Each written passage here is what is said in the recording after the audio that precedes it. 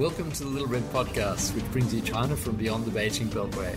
I'm Grant Smith from the Australian National University's Department of Pacific Affairs, and I'm joined by my co-host Louisa Lim, former China correspondent for the BBC and NPR, now with the Centre for Advancing Journalism at Melbourne University.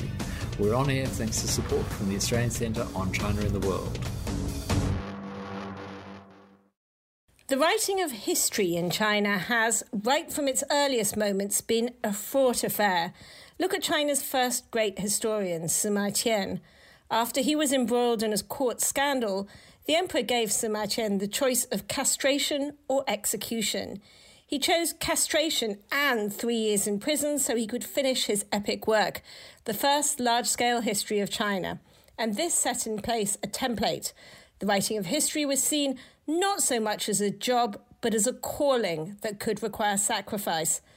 And in communist China, the job of the historian has become increasingly dangerous, and for some has required huge sacrifice. This month, we're delighted to start a two-part series on history and memory with Ian Johnson, whose new book comes out this week. It's called Sparks, China's Underground Historians and Their Battle for the Future, and it's an amazing read. Ian, there's this fascinating story which you tell which sums up the state's efforts to control the historical record. And it's set in Jurong, this county-level city near Nanjing with about 600,000 souls, where government officials are compiling an official version of local history, which is called a county gazetteer or a xianzhi. And these histories are produced by county governments. And for my sins, back in the 90s, I actually had to try and buy all of these for my university back in Australia, single-handedly keeping Beijing University's post office in business. And in these books, they have eye-wateringly dull statistics, but also really kind of interesting snippets, including things like, the county's battle with witchcraft, for example. But in the case of Jurong, there was this history of its temples. And you'd been there before, interviewing in a Taoist temple complex known as Maoshan, a very significant temple complex. And when you read this gazetteer, you had a bit of a shock. What did it say in the gazetteer? Well, when I'd been to Maoshan earlier, I went there for the first time in 1995, and this was pretty soon after it had been rebuilt. It had been destroyed mainly actually in the Cultural Revolution. And it was just outside of Nanjing. It was right in the way of the Japanese troops when they invaded and attacked Nanjing. And so it was partly torched by the Japanese in 1937, but there were records and accounts of monks and nuns living there and practicing in the 50s and 60s. But in the 1960s, based on oral history research I'd done and local gazetteers, the Red Guards in the Cultural Revolution had completely destroyed the temples to the point of taking the foundation stones of the temples and rolling them down the hills. And this was alluded to in earlier gazetteers, where it said extremists had and it had suffered damage in the Cultural Revolution, that sort of thing. It was fragmentary, but you got a bit of a picture that something had happened in the Cultural Revolution. When I went back and I saw the new gazetteer being assembled, and I got into the actual office and was talking to the people who did it, they had completely elided all of this, and it was basically just the Japanese fault, and they just sort of then jumped to the 1990s when the temple was rebuilt. So this history of this, as you say, a significant temple complex, it might be sort of like, the history of Notre Dame or Chartres or some other grand cathedral in Western civilization. It's on a par of that. That an absolutely crucial part of its history had just been erased. I mean, you've spent the last, 20, 30 years interviewing these people who write alternative histories and thinking about history and memory in China. So I guess I'm a little bit surprised that you found that shocking. I mean, why do you think it was such a moment for you? Well, I guess because I knew the area well. I thought they would always admit to something having gone on in the Cultural Revolution. I didn't think they would completely erase it. But you're right. When you're looking at these kinds of things in China, one has this hamster tendency, if you find a book or you see an exhibition, to immediately want to buy the book or photograph the exhibition or buy the catalog, because the next time you see it, it may be completely different. And I saw that, in other religious sites also, because one of my, real interest in China is in its religious history and contemporary religious history. So I was always photographing stuff and holding on to it. So, yeah, you're right. In some degrees, it was, I guess, it was to be expected.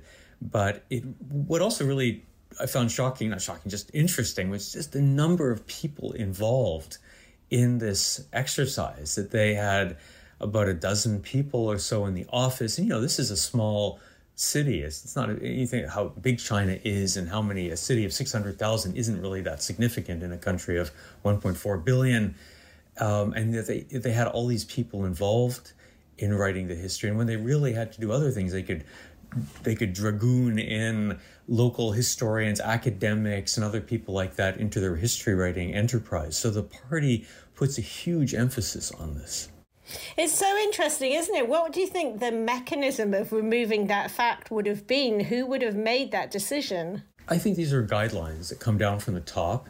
They're not, I don't think, there's not an explicit order from the Standing Committee of the Politburo, which is to Zhurong, make sure you erase that bit from the Cultural Revolution.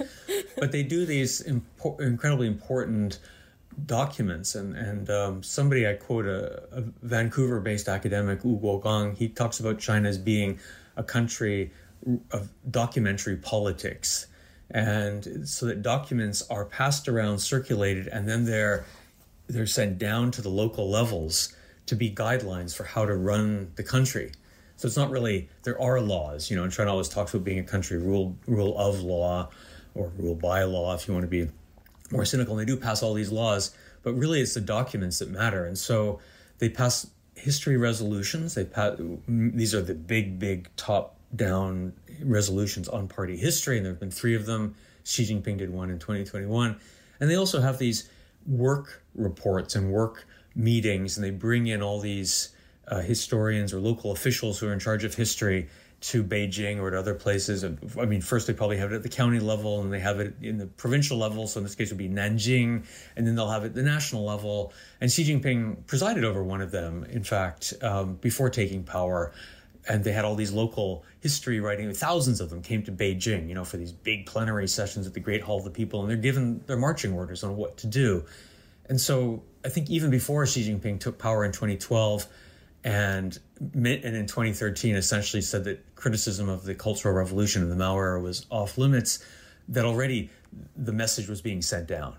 So that when I went there, because these things in China, they're never really these turning points. We like to have turning points because it sort of makes it easier to remember things, but it always starts earlier, right? And it's always a process over several years. And just to push a little bit further on this is not at all the focus of your book, which is on unofficial historians, but I'm curious about the official historians, because, the county, the Dangshi Zhongxin, the Party History Center in the county I worked in, was full of people who took their job very seriously and were extremely knowledgeable and often very funny people. How do they feel about having history that they have tracked down themselves erased? Surely even at the official level, there's got to be some sort of local pushback.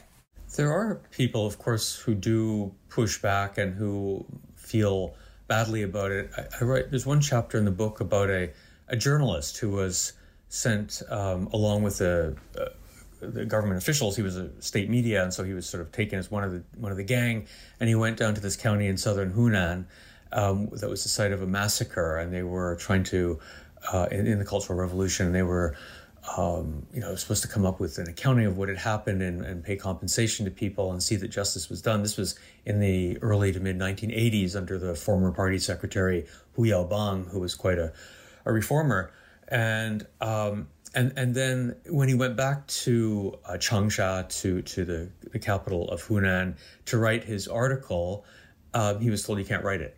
And so he then decided he would take it upon himself to make it, eventually became his life's work to document what happened in this county.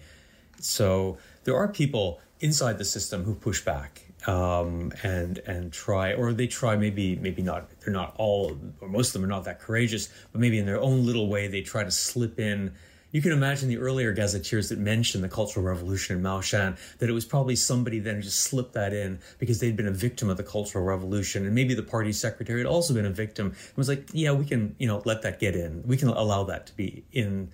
But as you move away from these events, it's sort of the opposite that often happens in the West. When we move away from some horrible thing, such as how, say, Native American Indians were treated, we can have a better accounting of it in a way, right? We can look at it clear-eyed and see this was genocide, and we can call it that. But in China, when you move away from something, the eyewitnesses who might call the government to account and say, you can't not mention the Cultural Revolution when talking about Mao Shan, that's absurd.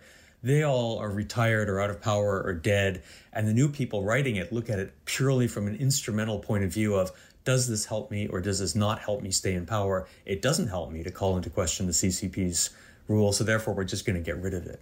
And that's the process we've seen.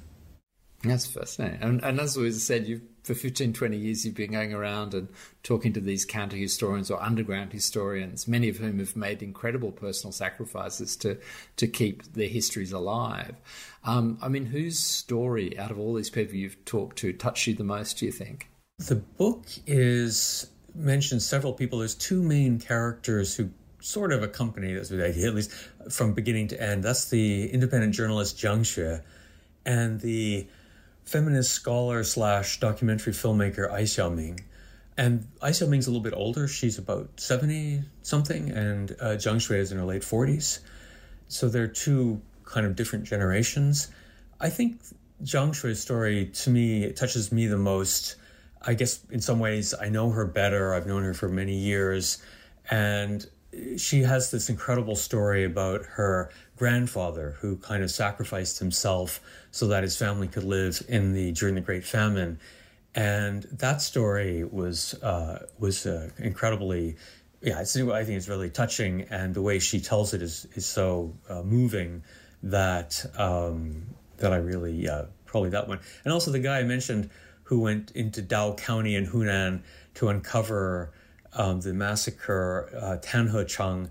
He's such a funny, garrulous, absurd, contradictory character. He's a laugh a minute while we're driving around these things. He says, that person got massacred, that person, and he's, and then what a, 这个什么什么知识分子, this are like asshole intellectuals. They are all so,拍马屁, they're all like kissing the ass of the government, but they all got killed there, It's like, it was terrible. You thought you were dealing with a schizo, and probably to some degree he is schizophrenic from having to deal with all this, but he was really a funny person to talk to. As terrible as it sounds. And thinking of, like, in terms of the erasure of memories or the difficulty of keeping these stories alive, one of the most striking examples from your book is this guy called Gao Ertai, who survived this notorious labour camp in northwest China, literally called the Ditch. And at the onset of the Cultural Revolution, he was working at the Mogao Caves research site. And he has this wonderful quote where he says, overnight, those gentle reserve people turned into fierce beasts, this awful transformation that just occurs.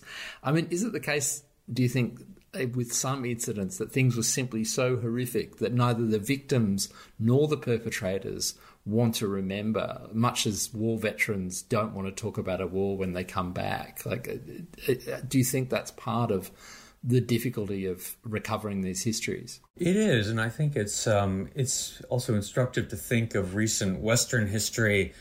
I've lived for a long time in Germany, and Germany is often held up as a model country for dealing with the past. Of course, there's even a special German word for it, Vergangenheitsbewältigung, like dealing with the past. And Germany paid compensation to all these people. But it wasn't like that right after the war. There were the Nuremberg trials. A bunch of Nazis were put on trial. They were executed. And then the Cold War started, and the West basically said, we need all the factories, in Germany for the Korean War. And Krupp and all these people who were the big industrialists who packed the Nazis were all, back in the saddle again. And it was only really with maybe the Eichmann trial in Jerusalem and then the 68 generation, so 20 years later, the next generation that really began in Germany to uncover the past and to hold people account and to point out all the ex-Nazis who served in the Adenauer government, et cetera, et cetera.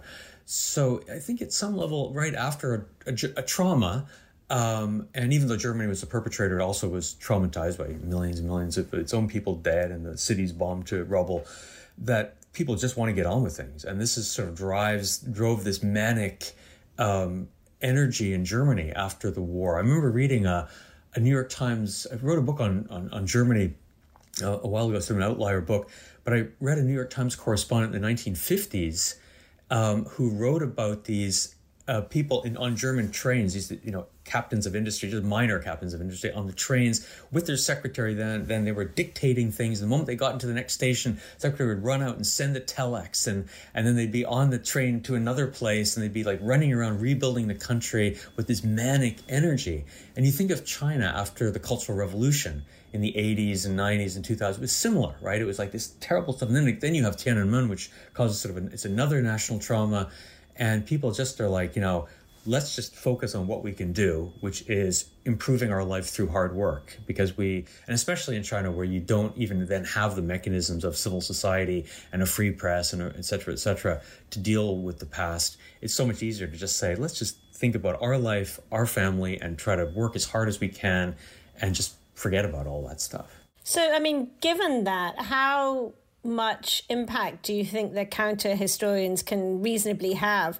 I was thinking in particular about the case of the Remembrance Journal, which is, a PDF that goes out every week to just 200 people. How much do you think they can really shift the dial on sort of memory and remembering and recovering that history? The journal Remembrance, GE, they're a very interesting story because they started 15 years ago, and they sponsored a big discussion about the Cultural Revolution. And the editor of it, Woody, he had this idea. He told me he wanted to have a Willy Brandt moment where Willy Brandt fell down on his knees spontaneously before the the victims of the Warsaw Ghetto Uprising, and lay a wreath, and that this sort of was a genuine moment of a reconciliation and helped pave Germany's West Germany, at least, rehabilitation in the world. And he'd hoped for something like that, and encouraging this discussion with Song Binbin, who was a Red Guard and was allegedly involved in the killing of her teacher in school, a very notorious case. And also the descendant of one of the great immortals, right? Yeah, the descendant of a famous general, and then a couple of days after the beating to death of the teacher, she was up on the rostrum with Mao, who changed her name from Binbin, which means refined, to Yao, like strong martial power or something like that. And there was a very militaristic sort of name. And she went on to become associated with the worst excesses of the Cultural Revolution. Anyway, he thought if she could apologize, then that would be a turning point. And she did try to apologize, and he organized this conference and so on and so forth. But in the end, this discussion was closed down. But still, Remembrance continues to publish, and it does go out from Udi to 200 people. But there's this informal rule, which is probably no longer valid, or if it was ever valid, but people sort of have this in their mind. If they send it out to more than 200 people, you're publishing something. If you're sending it to under 200 people, you're sort of just sending out a newsletter to friends. Now, if the government wants to get you, they're not going to say, we're not going to get you because you only send it out to 199 people instead of 201 people, right? They're just going to nail you. But there was this feeling, I think it's probably accurate, that if you don't make a big deal about it, and you don't send it out to too many people, then it won't be seen as an effort to publish. But of course, those people also send it out to more people and more people and more people. And now they've subsequently networked to grad students in the United States. It's published as a print publication in the West with an ISBN number. And also, so they have a Guone, sort of a domestic edition, and they have a Guowai edition, which is slightly different in terms of its editing and certain things like that. But they are able to now use international contacts to keep going. And I think their influence extends, in other words, well beyond 200 people. I mean, I think it's fair to say thousands of people read every issue.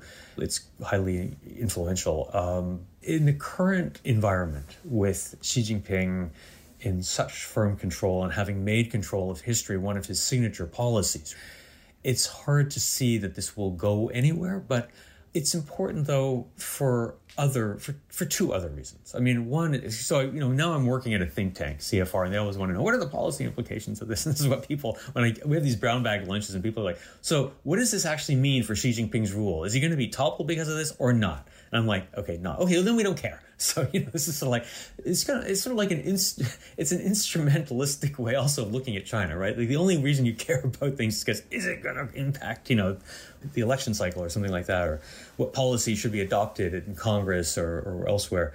But I think they matter in in memory studies, there are these ideas of carrier groups, of people who carry memory forward. And I would argue that these people are even more than that. They have formed a kind of collective memory. Collective memory, I think we often think of that as being sort of like, 60, 70% of the population believes in something or understands something, but it doesn't have to be that high. It can be small groups of people in the original way it was, the original concept. So you have a collective memory among, I'd say, intellectuals in China, and a knowledge of the past that didn't exist before because of these simple digital technologies like PDFs and the ability to make documentary films in a way that wasn't possible 25 years ago. Now you can just record it on your device and cut it on your laptop. And even though we take all this completely for granted nowadays, that means that anybody can make a film. Doesn't mean it'll be a good film, but they can, anybody can kind of make a film, and people do. And that liberates that kind of storytelling. The same with PDFs. You don't have to have a printing press, and you can send it around easily. That has an impact on the deep structural level, I think. So now it's no longer just, in the 80s, it was probably just a few hundred people knew of many of these things in China. Well-connected intellectuals in Beijing and a few other key cities would know. And now I think you go to any small town and people know a lot of things, and they can find this stuff out so much more easily than in the past.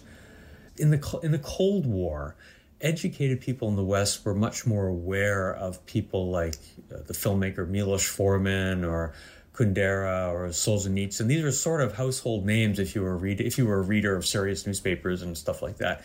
And now you'd be hard pressed. I mean, partly it's because Chinese names are hard to know or to understand or whatever. But for Westerners, it's also a lack of intellectual curiosity. It's almost like writing off China and saying we don't care about it anymore, and it's we're just going to view it as the ultimate sort of other, right? With no actors, with no people with any agency at all. They've all been erased. And so I think it's important just to know these people exist and what they're doing because we care about China. I mean, this is one thing I'm curious to get at, is that in some ways, when we think of historians, like the people I share a corridor with, they spend their day analysing documents and debating over documents. But so much of what these underground historians are doing is almost collation. So say someone like Yang Jisheng, his book Tombstone, it's more about, aggregating the facts, almost historical aggregation to prove that this thing did actually happen, rather than analysing the event itself. I mean, do you think in some ways this differs from history in the way we normally understand it? There is a lot of that in China because the material is so hard to get, and there's still such a value in collecting the material in a way that we maybe, I don't say denigrate, but look down on a little bit. Right now in Western academics, so much is all about the theory and whether you can apply Foucault to something or Bourdieu or something like that. If you can't use... Control yourself, Louisa, control yourself. I was going to say Bourdieu. He's a favourite. That's the one everyone goes to when they can't think of anyone else. They're just like, Bourdieusian. No, it always reminded me of in East Germany, when you started out writing your PhD thesis, you had to have a quote by Lenin at the start of your thesis. And now it's like you have to have a quote by Foucault or something like that. And the funny thing is, these are not really cutting-edge intellectuals, right? They're all, dead or nonagenarians or something like that. So, they've been around for 50 years, right? So, anyways, this is another topic. No, I think there's a value. And they see a value in collecting this and kind of proving that it happened, and to collect as many eyewitness accounts as possible before the eyewitnesses die. And that's an important thing. And they see this... Some of them see this as almost like a message in a bottle to future generations, or you're on planet Krypton and your planet's about to destroyed, and so you put your precious cargo on your rocket ship and shoot it off into the future in the form of YouTube videos or something like that, and try to preserve it. And this is a bit tangential, but it's something that occurred to me just thinking about the county that I spent so long in that their history was sort of the history of the 1930s purges, where their faction of the Communist Party was basically wiped out in the county and has led to their county being marginal to this day because they lost out in Mao's purges. For them, remembering the purges doesn't help them, if you know what I mean. So it's in the unofficial and the official interest into let's just forget how black our county was and how, hated it is in party history and move on. But I mean, if you come across anything like that where it's literally no one wants to remember because it doesn't help anyone. It's a bit like that in Dao County in southern Hunan province. When I was at Tan He Cheng, he met this young fellow who runs sort of a copy shop / internet cafe / whatever. And he was a direct descendant of a Neo-Confucian philosopher, Zhou Duanyi. And it was going to be his, the 1100th birthday of Zhou, and the county was going to celebrate it and stuff like that. And he wanted to be part of the celebration, right? And he was the oldest, after 1100 years, who knows if he's really related or not, but he was going to be one of the main people up on the podium of the celebration. And so while his grandparents were executed in this wave of extrajudicial killings, and he wants that accounted for, and he really appreciates what Tan He Cheng does to document all this, and he's somewhat in awe of him. On the other hand, he's kind of like, maybe we should just tone this down a little bit because I need to kind of get on with my life and I want to participate in this society, and there's no realistic chance of having a true accounting. So I'm going to take this, put it on my bookshelf. It's there for future generations. Thanks very much, but now I've got to kind of move on. It is always one of the problems of writing about history and historians in China, just what a moving target that it is, and probably since you started working on this book, history has become way more sensitive, with sort of more and more eras kind of falling into the category of possibly verging on historical nihilism or questioning the party. How did you go about dealing with those ethical problems? And especially because, what we're seeing now is also a lot of kind of retrospective action where people are being pulled up for things that they might have said years ago. Yeah, how did you deal with that? Because it's always such a problem. Yeah, of course, the first rule, I guess, doing journalism in China is do no harm, or because you never want to get people in trouble. And I can remember talking to farmers in the 1990s, and you'd ask them about land expropriation, and you'd say, can I use your name? And the guy's like, oh, don't just use my name. Take a picture of my ID card, my Shenfenzheng. They'd hold it up to your camera. Take a picture of this, print it in the newspaper, and you tell Jiang Zemin what I think. And you're like, okay, wait a minute. Maybe we're not going to do that. We're going to call you Old Wang from something like that. So sometimes you have to be careful and anonymize people or talk it over with them very carefully. I don't want to even mention the person's name, but there was somebody like that in this foreign affairs piece that I wrote, especially after 2021, when Xi Jinping issued his new resolution on party history, the third one in the party's 100-year history, that things, as you said, got even more sensitive. Yeah, I mean, you mentioned your foreign affairs piece. I can't resist bringing it up, which you called the Great Walling Off of China, and I was really struck by some of the difficulties you were describing there, which were quite surreal. Your professor friend didn't want to meet you on campus. He needs approval to attend conferences, can't publish in China, and only 1 out of the 12 issues of his anthropology journal has made it past the censors. And another friend of yours reverts to basically metaphor, to talking about 13th century Mongol history, to obliquely make any reference to the present day. I mean, is this as bad as it's got? I mean, this is sounding as bad as it's been. I think it's as bad as it's been since the end of the Cultural Revolution. There was a period probably right after Tiananmen when things were pretty bad, but that only lasted, in hindsight, right, that only lasted a year or so, a little bit over a year, till Deng did his Nanshun, his southern tour, and then things kind of opened up again. And so I think this is the most sustained period of control, and it doesn't seem to be getting better. It doesn't seem that there's any rethink that this might be behind China's slowdown, or that its foreign policy is extremely counterproductive. On a whole range of levels, you don't see any signs of a rethink. And so the future of history in China is going to be difficult. I think for these people and other people who follow, it's going to be hard and a lonely calling. I think the best case scenario for China probably is that it continues down this path of counterproductive economic policies for another 5 or 10 years. Now, when Xi Jinping dies in the saddle, which is probably what's going to happen, that the party sees that China has not achieved its goals. It hasn't become a top-level country like it wants to be economically, and that it replaces him with somebody who's more reform-oriented, and that this allows a more open period like in the 1980s. But of course, even then, it wouldn't be a truly open society or anything like that. But it would give more space for people to write history and do other things as well. But that's not a very positive scenario, and is by no means assured. You can also have other scenarios, right, where Xi is may look like the moderate guy, and he could be replaced by some sort of warmongering type person like Putin, and engage in a series of adventures, etc. Yeah, for sure. I never thought I'd look back on the good old days of Jiang Zemin, but here we are. I'm interested, though, in that kind of intellectual walling off and the impact that it's had on young Chinese people.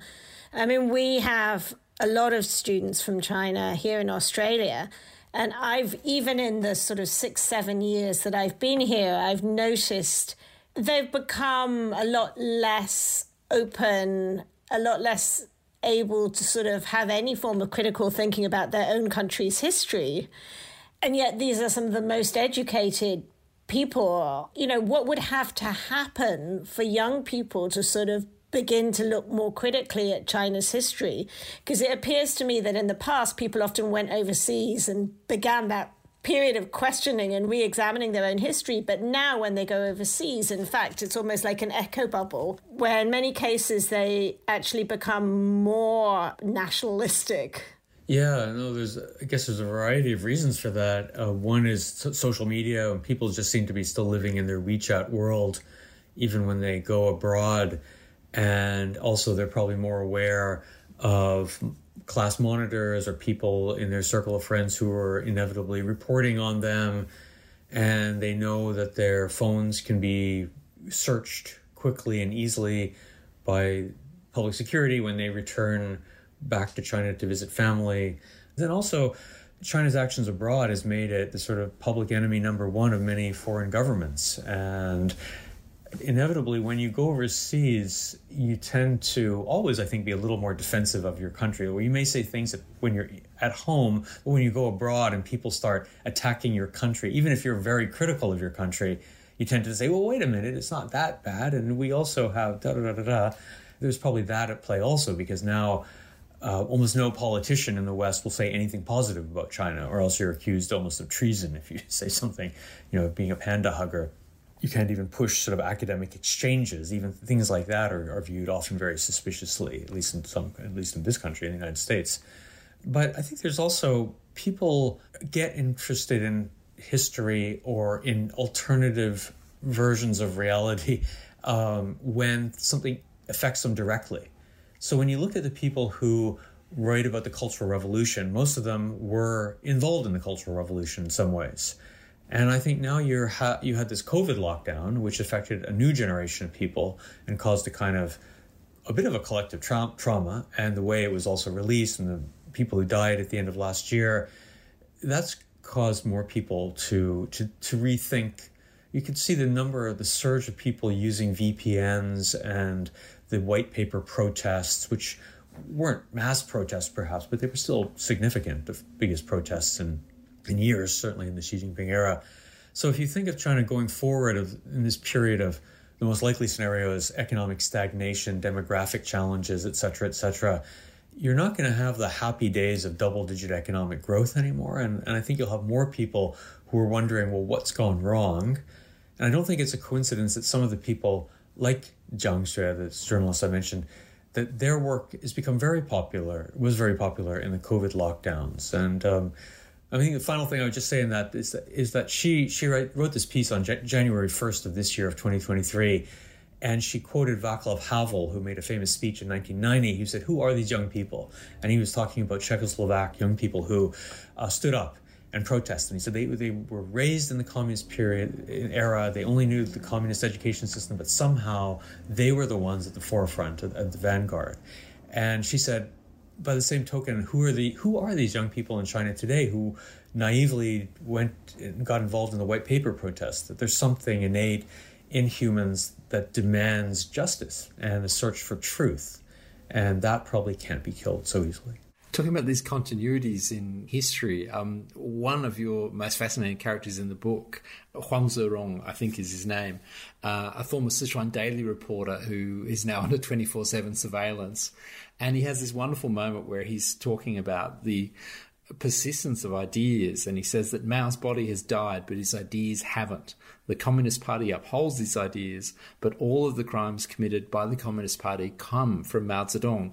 And his words really reminded me of Jeremy Barmay on our program, basically saying that no matter how much time passes, the evil genius of Mao, the People's Republic of China, will never be free of Mao. I mean, do you think China is ever likely to be de-Maoified, as seemed likely, I guess, not that long ago?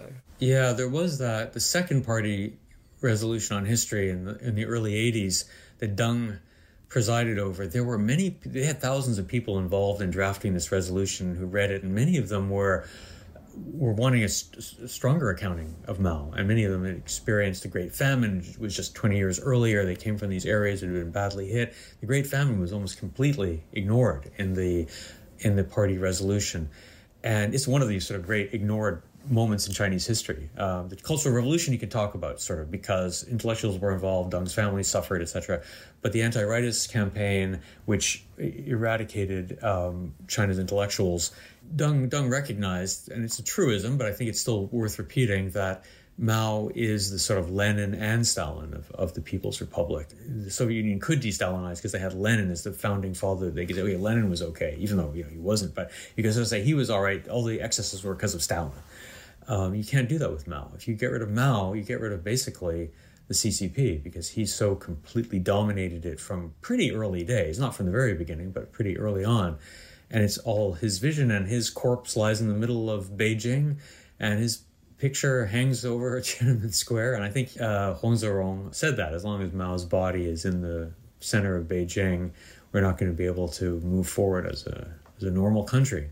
Now I'm going to ask a slightly cheeky question. When I was doing my research, I looked at the teaching notes section of your website, where there were some essay questions. And I noted that in your essay questions for undergraduate and graduate courses in memory studies, you had one which I'm going to read out loud, which said, "How does Ian Johnson's Sparks contrast with Louisa Lim's The People's Republic of Amnesia?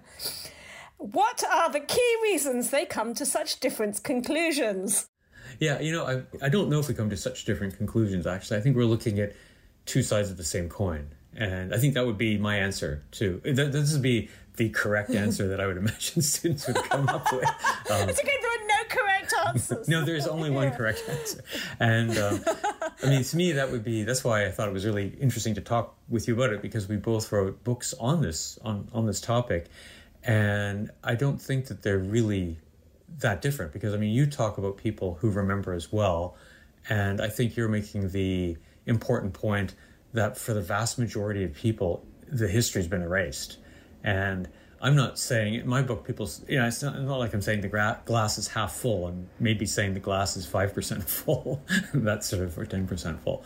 And so I'm just putting the focus a little bit more on the people who are keeping the memory alive. So I think that they would be read to get well together as books, complementary books. I just wanted to follow up on that, because I think one of the issues is really that there are these Chinese historians that are doing amazing work, but a lot of it seems hard for it to get out beyond China. And, there's almost this divide between Western academia and work written in Chinese. And now when you see a lot of this work actually leaving Hong Kong and leaving China, and you had that sort of amazing example about Baopu calling you up and asking you to take all those books, the sort of history is even further removed from the people who are closest to it. How do you think that is going to have an impact on the way that, on the ability of this work to reach wider audiences? I think the interesting thing I've noticed in terms of, say, Hong Kong and that development was that how many of these people, or how much of this work is now done in foreign countries. How many people, for example, are in New York? It's just absolutely amazing how many Chinese artists and journalists and so on come here but still interact with China in a way that I don't think was true of exile groups in the past. It used to be, there was nothing sort of sadder than the way many dissidents would go overseas, famous, heroic figures, and they'd become completely marginalized and ignored after maybe one or two fellowships, and then they'd sort of devolve into completely sort of irrelevant people. And I think that's still a risk for any exile, but in China, I do think there seems to be more, maybe because of the digital technologies and because of the fact there still are people coming and going between the countries, there is more interaction. And so some of the work that was done in Hong Kong that was absolutely crucial in Hong Kong can now be done in New York. You can publish books. And because so much of this is digital anyway, you don't really, it's nice to have the printed books, but you can't really bring them into China anyway. You haven't been able to do that for almost a decade because they started, I can't remember when it was, 2014, 2015. They had that, what they called the Southern Hill campaign, where they were checking people's suitcases when they came in from Hong Kong. They were x-raying them for books, not for liquor or cigarettes and stuff like that. So I think that the digital thing makes a difference. And so I do see also a lot more interaction, like Jiang Xue, the Chinese journalist who I write, she was here for a while visiting, and she can, some of the people can come and go. The very prominent people are under house arrest. Ai Xiaoming cannot leave the country. And she was told recently she won't be able to leave the country until 2032. I'm not sure exactly why 2032 and not 20. Wow. So it'll be close to 80 years old then. And there was no reason given? No, I don't think so. But I think it's just her documentary films, her outspoken comments, etc. But I saw one of another Chinese feminist journalist, Lisa Pan. She's in San Francisco, and through Stanford University, she's organizing a conference about the films of Ai Xiaoming.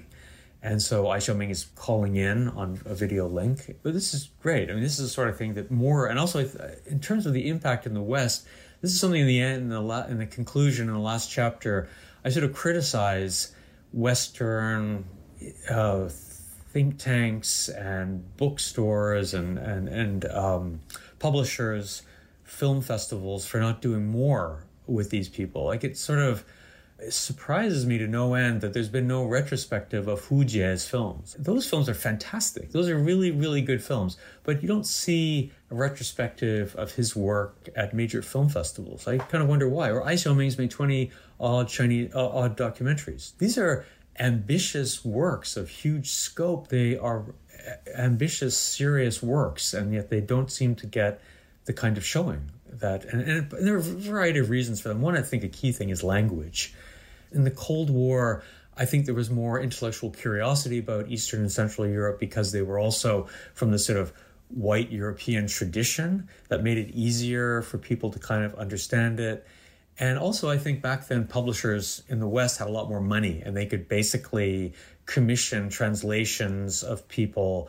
And in a way now, publishers are so bottom line fixated and so cautious about that these books don't get translated unless the foundation's behind it. So Tombstone and The World Turned Upside Down by Yang Jisheng were only translated because of foundation money. And I think in the past, in the 70s and 80s, you had series of books about Eastern and Central European intellectuals and blah, blah, blah, and they had introductions written by Philip Roth and so on and so forth. You just don't see that. I have one final question I'd love to ask you before we go, and that is this. You have this really interesting quote where you say that this near lack of historical memory means that what we think of today is more like a post-memory, where traditional forms of first-generation witnesses, books, testimonies, documents are lacking.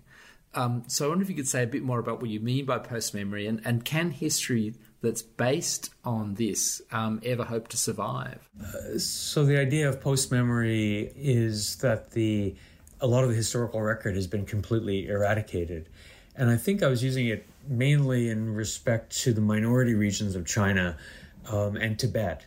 This is where you don't necessarily have the eyewitnesses who have been recorded or videoed, and you don't have the documents. One reason I think, for example, the Great Famine doesn't get a lot of ink isn't just because it was only farmers who died as opposed to intellectuals who write books about their travails, which is the case with the Cultural Revolution, but also because there's no photographic evidence of it. There's almost no pictures.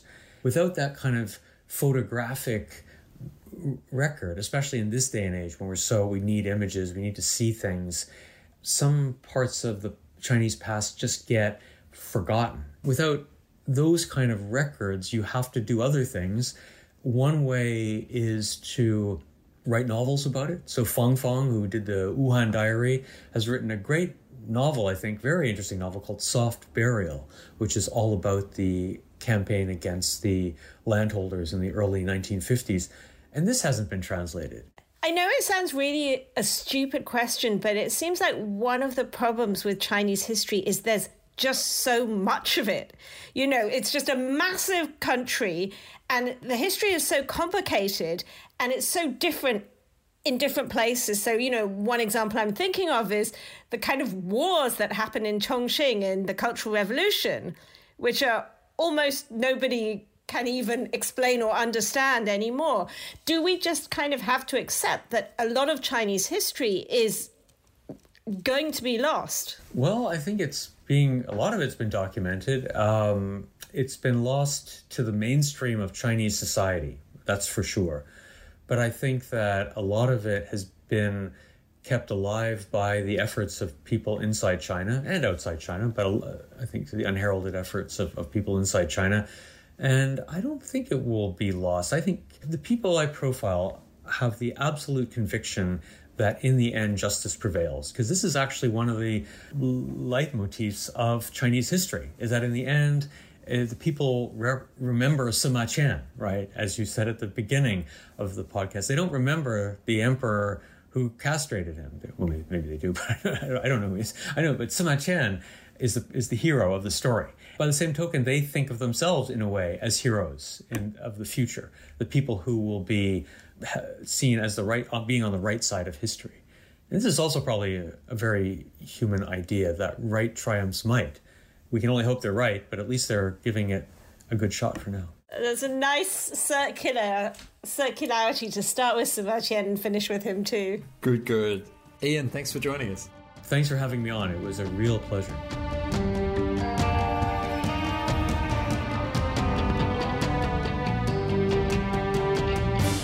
You've been listening to the Little Red Podcast, which brings you China from beyond the Beijing Beltway. Many thanks to our guest, as well as my co-host, Louisa Lim. Our editing is by Andy Hazel, background research by Wing Kwang, our music is by Susie Wilkins, and our cartoons and GIFs are courtesy of Seb Danto. Bye for now.